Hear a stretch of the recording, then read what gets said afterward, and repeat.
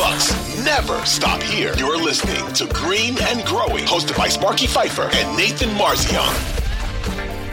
I feel like now I'm not, I'm not assuming Chris is going to go out, but if something did happen, or, even if something doesn't happen, just going into any series, it's like, I just am so confident in all the options we have. And just, again, like you said, it feels like a lot has to go wrong for us to lose. And in the regular season, random stuff happens. Like, you're going to lose games here and there and whatever, who cares? But like, for you to lose a playoff series, like, you have to actually be the better team. You can, steal a couple games here and there, like just randomly win a couple games, but to win a series, to win 4 out of 7, that doesn't happen by just getting lucky. That doesn't, like, you have to actually be the better team. And I just think the Bucks are in such a good position to be a better team than anyone else 4 out of 7 times. Like, they just have enough guys. They have enough options. They have depth pretty much everywhere at this point. And it's like, they have the best player in the world. It's a very good position to be in. This is the other thing. We talked about this on the last Green and Growing podcast, I believe.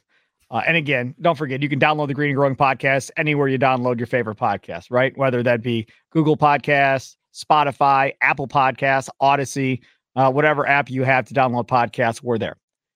6 back-to-backs between now and the end of the season. The first one comes up tomorrow night, Wednesday night. Are you playing Middleton on back-to-backs the rest of the season? Or are you playing Middleton on one of 2 back-to-backs the rest of the season? Because once you get to the postseason, I don't think there will be back-to-backs in the playoffs. So you're not really going to be faced with this scenario necessarily in the playoffs. I'm playing him. I mean, if he's on a restriction, I don't mind playing him on a back-to-back necessarily.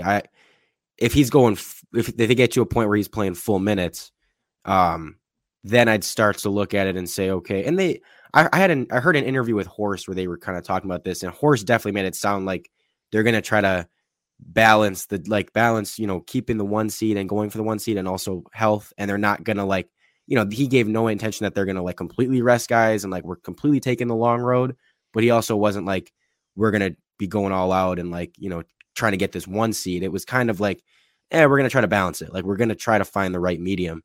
And so, I don't know. I think if they look at it and there's a game you're playing, I haven't looked at the schedule exactly, but if there's games where, there's a back-to-back and one of them is clearly a tougher opponent than the other, I would guess that Chris plays against a tougher opponent and they're going to, rest them against the worst, the bad team, and just say, okay, let's hope that, these other guys can just be able to win it on their own.